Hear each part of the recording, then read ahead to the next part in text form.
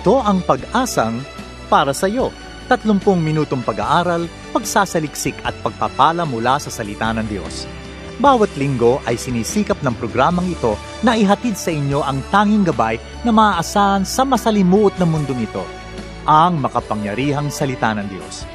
Kami sa Pag-asang para sa iyo ay naniniwala na ang pag-asa ay walang humpay na dadaloy sapagkat ang Diyos ang bukal ng buhay na pag-asa. Bago natin pakinggan ang salitang magpapalakas at magpapalaya, pakinggan natin ang natatanging bilang na ito.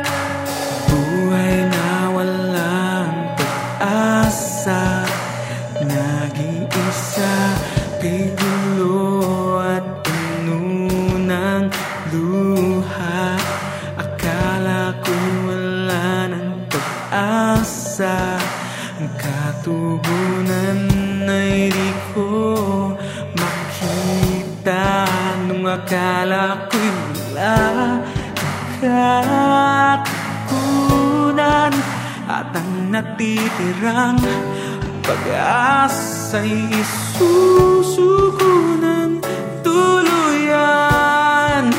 Iniabot mo ang iyong mga kamay, sa iyong liwanag ako ay nakay.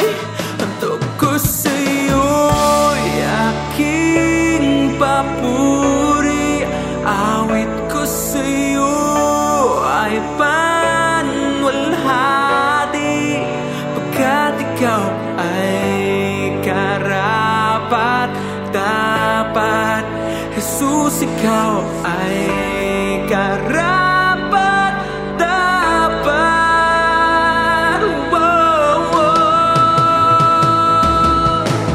Buhay na hindi payapa, nangangamba, di alam ang pagtutunguhan.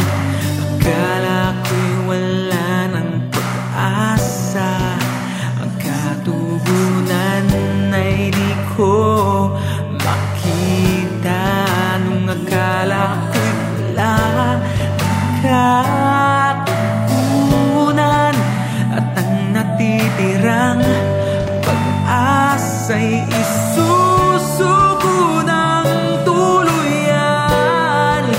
Iniabot mo ang iyong mga kamay at sa iyong liwanag ako ay inakay. Hantog ko sa'yo'y aking papuri, awit ko sa'yo ay panwalhati, pagkat ikaw ay karapat dapat. Jesus, ikaw ay karapat dapat. Ang buhay ko'y iyong binago, sugat ng aking puso'y hinilo mo, kaya't ikaw ay karapat dapat. Jesus, ikaw ay karapat dapat. Hantog ko sa'yo'y aking papuri, awit ko sa'yo ay panwalhati, pagkat ikaw ay karapat dapat. Jesus, ikaw ay karapat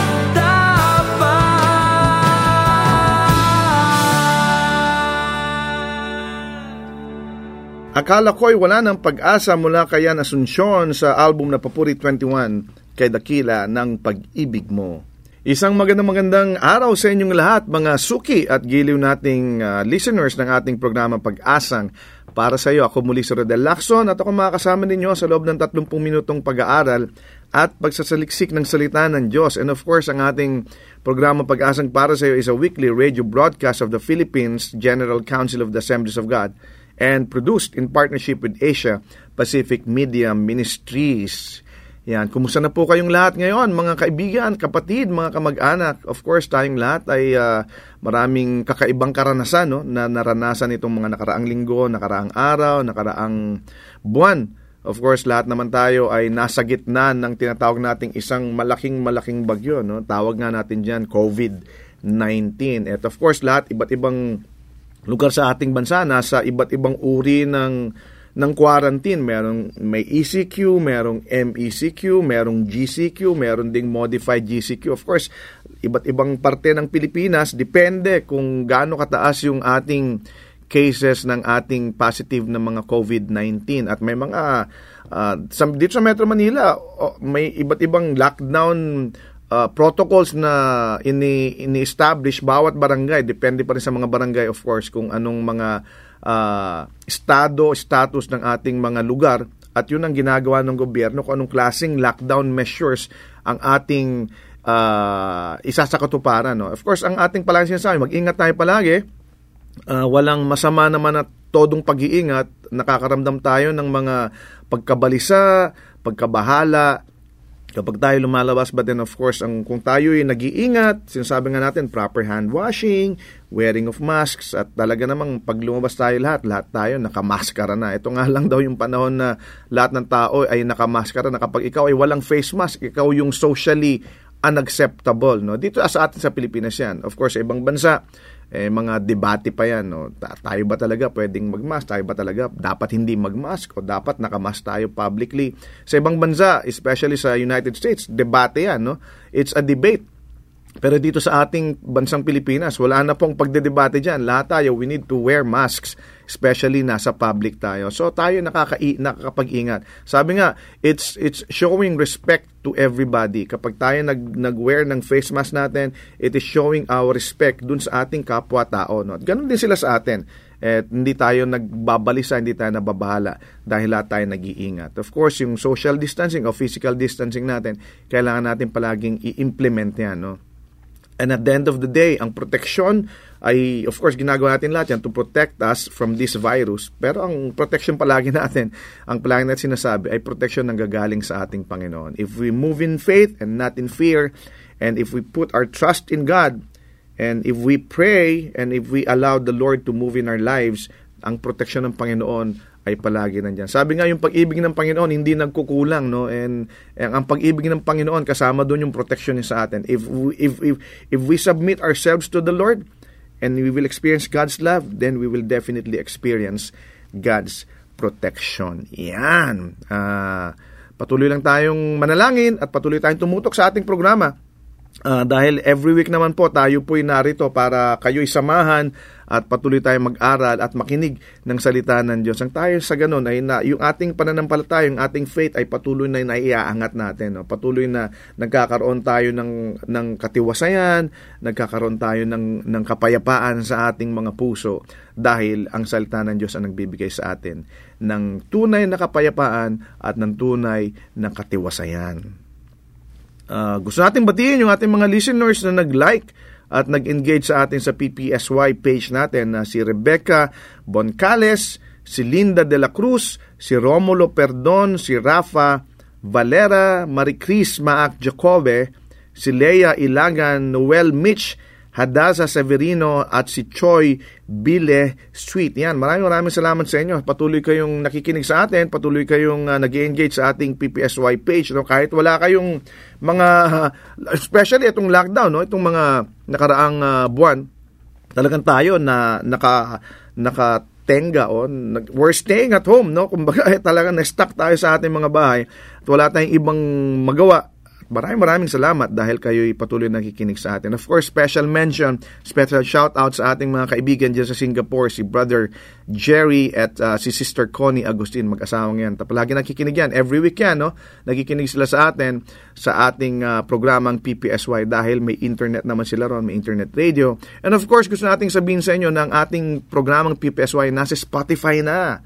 Yan, baka makalimutan ninyo kung kayo kung na-miss ninyo ang ating programa, sa araw na tayo'y nasa radyo, pwede nyo kami mapakinggan anytime. Bukod sa regular na podcast medium ninyo o sa iTunes, nandun po tayo sa Spotify. Just search our program, Pag-asang para sa'yo, lilituin sa Spotify. At lahat ng ating mga previous episodes, previous programs of previous months and even years, nandun yan sa Spotify. So makakapili pa kayo kung anong gusto ninyong pakinggan. So wag kayong mag-alala na namimiss ninyo yung ating regular programming sa radio dahil tayo'y nasa Spotify na. Praise God.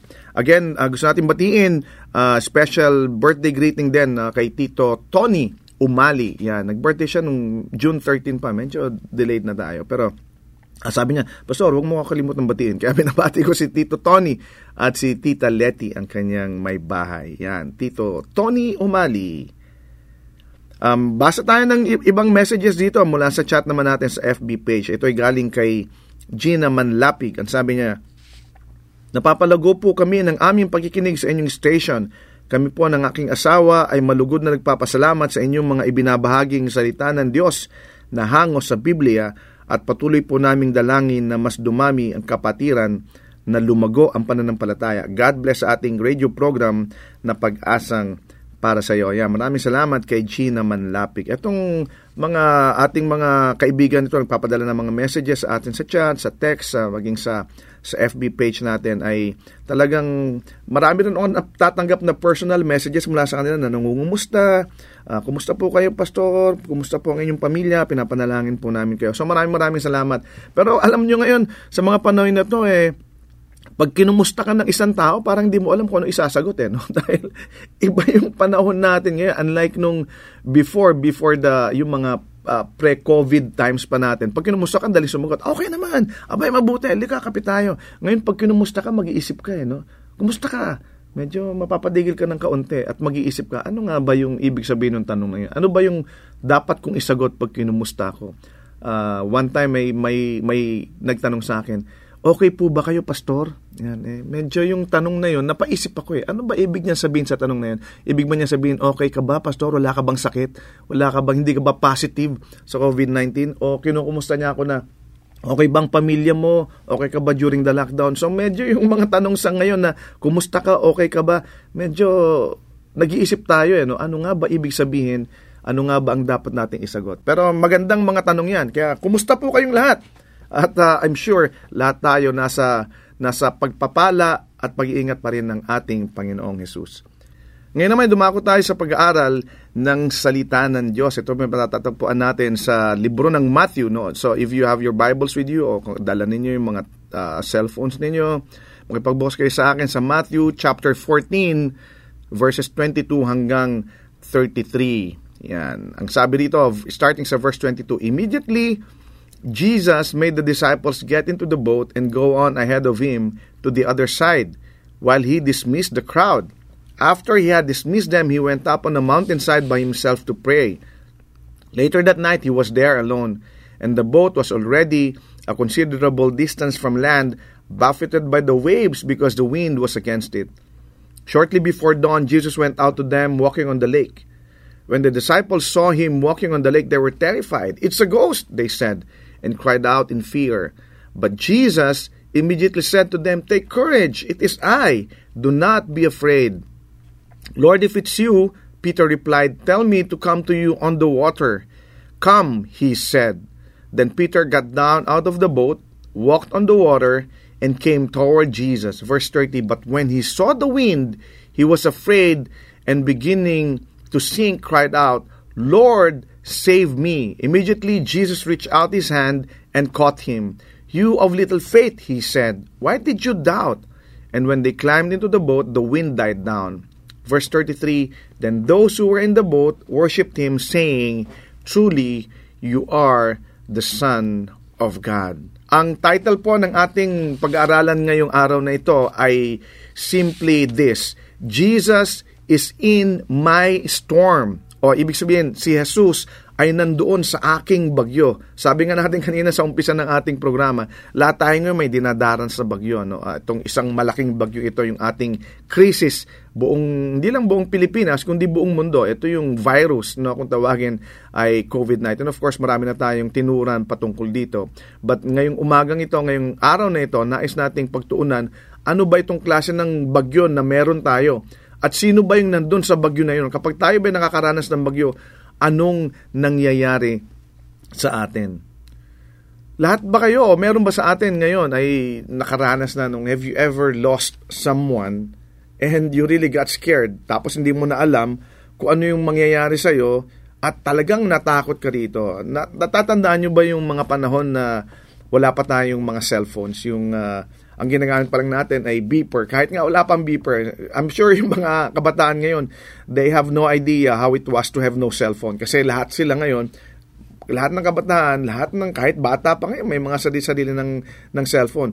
Pero hindi nila alam kung ano yung buhay natin noon nung wala pa tayong cellphone. So medyo na paghahalata na po yung ating edad, no.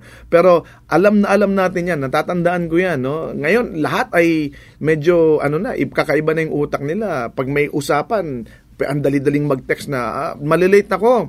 I'm gonna be 45 to 1 hour late. Maghintay lang kayo dyan. So may mga may mga pasabi na kaagad. Pero nung unang araw, back in the day, nung tayo, pag sinabi sa atin na magkita tayo dito sa lugar na ito, di ba, sa ilalim ng puno ng mangga ng 2:30 o ng 1:30 ng hapon, kailangan nandun ka ng 1:30 ng hapon. Dahil kapag wala ka rin ng 1:30 ng hapon, iiwanan ka ng kasama mo. At kapag ikaw naman nandun, wala ka ibang gagawin kundi maghintay lang, dahil hindi mo sila matext, no?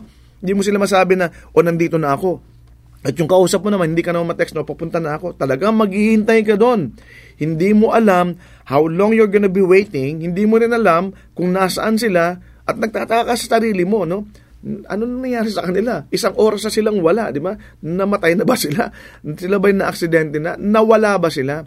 Without cellphones, we didn't know. Di ba? At yan ang nararanasan natin ngayon. Kapag may nawala sa atin, hindi natin alam kung anong pakiramdam natin. Nung araw, natatandaan ko nung bata ako, mahilig akong isama ng nanay ko sa palengke. No? Gustong-gusto kong sumama sa palengke sa nanay ko kasi ang ginagawa ng mama ko noon, iiwanan niya ako dun sa isang tindahan ng lugawan at gotohan. May mga puto, may dinuguan, may goto at kung ano-ano pa mga kakanin, may pansit. Ang may-ari kasi nung kainan na yun, teacher ko nung kindergarten ako. So ang ginagawa ng mama ko, nung mother ko, isasama niya ako sa palengke at iiwanan niya ako ron habang siya ay namamalengke at ako'y kumakain ng goto, paborito kong goto at may puto ako doon. Talagang gustong-gusto ko yun. Gustong-gusto ko kasi unang-una, nakikita ko yung teacher ko kasi paborito ko yung teacher na yun. Paborito rin kasi ako nung teacher na yun. Si Mrs. Lim. Yan, si Mrs. Tess Lim. Yun ang pangalan ng teacher ko nung kindergarten ako. Tanda ko yan kasi madalas talaga akong pumunta doon sa tindahan niya nung bata ako para kumain ng goto at ng puto. So, iniiwan ako ng nanay ko doon. At yung mama ko, mamamalengke na siya. Iikot na siya. At babalikan niya ako after 30 minutes dahil tapos na siya, mag-ikot at pupunta na kami sa ibang area naman ng palengke. No? Gustong-gusto ko yun. Pero isang araw, nung namalengke kami, iniwan niya ako nung para kumain. Natapos ko na yung paborito kong goto, natapos ko na yung 2 piraso ng puto, pero wala pa yung nanay ko. So, nag-iisip ako, nasan kaya yung nanay ko? So, ang ginawa ko, umorder ako ng isa pang goto. So, naubos ko na 2 tasa ng goto, naka-4 na puto na ako, pero hindi pa dumarating yung nanay ko. So, medyo kinakabahan na ako. Alam niyo yung pakiramdam na kapag ikaw ay nawala, ikaw ay nandun sa isang lugar, no? Tapos may hinihintay ka, pero ang tagal dumating nung hinihintay mo, may kaba ka na, bata ako nun eh. Di ba? So kinakabahan ka, hindi mo alam, baka magsara na yung tindahan, umuwi na yung teacher ko, pero wala pa yung nanay ko. So kabadong-kabado na ako, tinatanong ko na yung teacher ko, Ma'am, nasan po yung nanay ko? Bakit wala pa ho siya? Darating pa ho kaya siya? Ang sinasabi pa lang ng teacher ko, huwag kang mag-alala, Rodel. Darating ang nanay mo. Maghintay ka lang dyan. Gusto pa ba ng puto? Siyempre ako naman gusto ko uli ng puto. Kakain uli ako ng puto. Hanggang maka-6 na puto ako, wala pa rin yung mama ko. So kinakabahan na ako. After 2 hours, Tanda ko yun, 2 oras. Although hindi pa ako marunong, wala pa akong relo noon. Pero sinabi ng teacher ko kasi, nakaka2 oras na wala pa yung mama mo, saan na kaya nagpunta yun? So, but after 2 hours, nakita ko yung nanay ko naglalakad. Papunta sa akin. Papunta doon sa tindahan. At alam mo yung pakiramdam na nagkaroon ka na bigla ng kapayapaan, nagkaroon ka bigla nung relief. What a relief, di ba? Nung makita ko yung nanay ko, yan na yung nanay ko, malayo pa lang, ramdam na ramdam mo, tuwan-tuwa ka na. Di ba? At hindi mo malaman kung iiyak ka, kung tatawa ka, kung magtatatalon ka, kung tatakbo ka. Dahil sa tuwa, dahil nakita mo na finally, yung pinakahihintay mo. Di ba? What a relief when I saw my mom. Palagay ko yan din yung pakiramdam ng mga disipulo nung nandun sila sa gitna nung bagyo, hindi ba? Sa binasa natin, nakita natin doon sa binasa natin, talagang sabi ni Jesus, pumunta na kayo ron sa barko, sa bangka, at pumunta na kayo sa kabila. Maiwan muna ako dito, susunod na lang ako.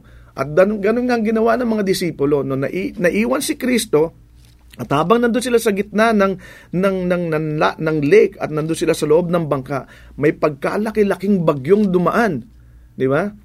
Nandun sila sa gitna ng bagyo, and then nakita nila si Jesus, how relieved they were. Diba? Ma-imagine mo na lang yung kanilang pagkatuwa nung makita nila si Jesus. In fact, they were so grateful, the Bible said, that they ended up worshiping Him when He got on the boat. Kaya lang tinan natin, ano ba ang realidad ng buhay? The reality of life is this. Lahat tayo ay makakaranas ng bagyo sa buhay natin. Everybody is going to go through the storms. Right now, collectively, sabi nga natin, ang buong mundo, the whole world is going through a storm called COVID-19. But everybody, before or even after COVID-19, lahat tayo dumaan at dadaan sa bagyo. COVID man yan o hindi, di ba? But that is not the question. The question is, how are we going to respond when the storms hit? Ano magiging reaksyon natin kapag dumating na yung bagyo natin? Di ba? I love the story of Peter. Ang gustong-gusto ko yung istorya ni Peter dito, dito sa pinag-usapan natin, sa binasa nating passage mula kanina. Gustong-gusto ko yung istorya ni Peter. Gustong-gusto ko yung kanyang pananampalataya na ipinakita, at gusto kong kumuha ng mga kakaibang, ibang mga kaisipan dito sa istoryang ito that will help us in the storms that we're currently in and the storms that are to come. Pag-uusapan natin yan next week. Medyo bibitinin muna natin ng ating mensahe today. Pero pag-usapan natin yan, ano-ano ba ang mga dapat natin gawin kapag tayo'y nandun sa storm? Ano-ano ba yung mararanasan natin at ano ang dapat natin expect kapag tayo'y dumadaan sa bagyo? Dahil sabi nga natin, lahat tayo dadaan sa bagyo. Kahit anumang klase ng bagyo yan. Ito may relationship storm, ito may financial storm, ito may COVID-19 storm, any kind of storm, for sure, lahat tayo dadaan yan. At pag-aaral natin yan, sa susunod na linggo, ano ang natin gawin kapag tayo'y nasa gitna ng bagyo. Tayong lahat manalangin.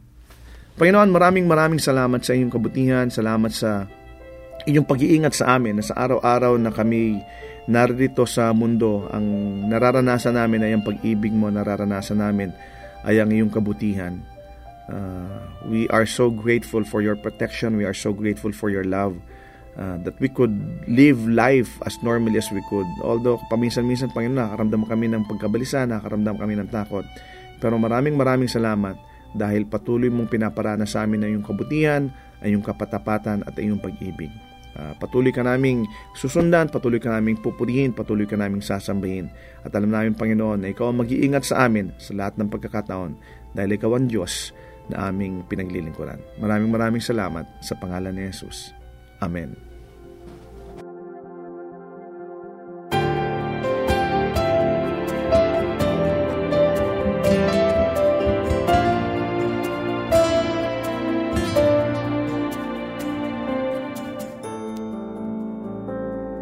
Ano ang gagawin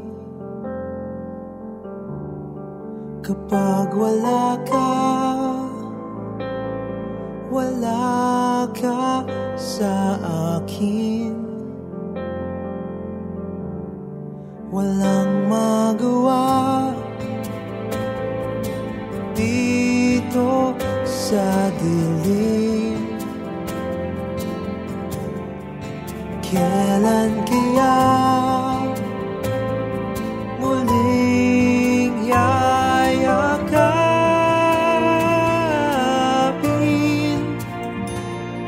Hindi ko kaya na wala ka. Hindi ko kaya nang malayo ka. Paano ang gagawin kapag wala ka? Wala sa aking piling. Pwede kaya sa'yo ay maglambing? Sana gawa ako, sana'y patuwarin. Hindi ko kaya nang wala ka. Hindi ko kaya nang mag-isa.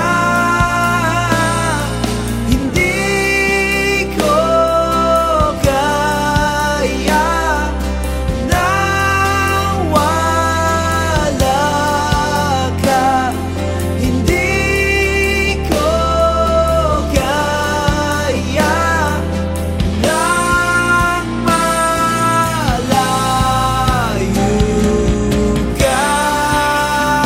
Hindi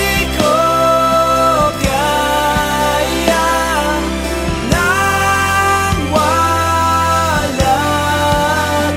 nang wala ka. Hindi ko kaya nang mag-isa. Kapag Wala Ka mula kay Jacob Israel Clemente from the album Papui 21 kay Dakila ng Pag-ibig Mo.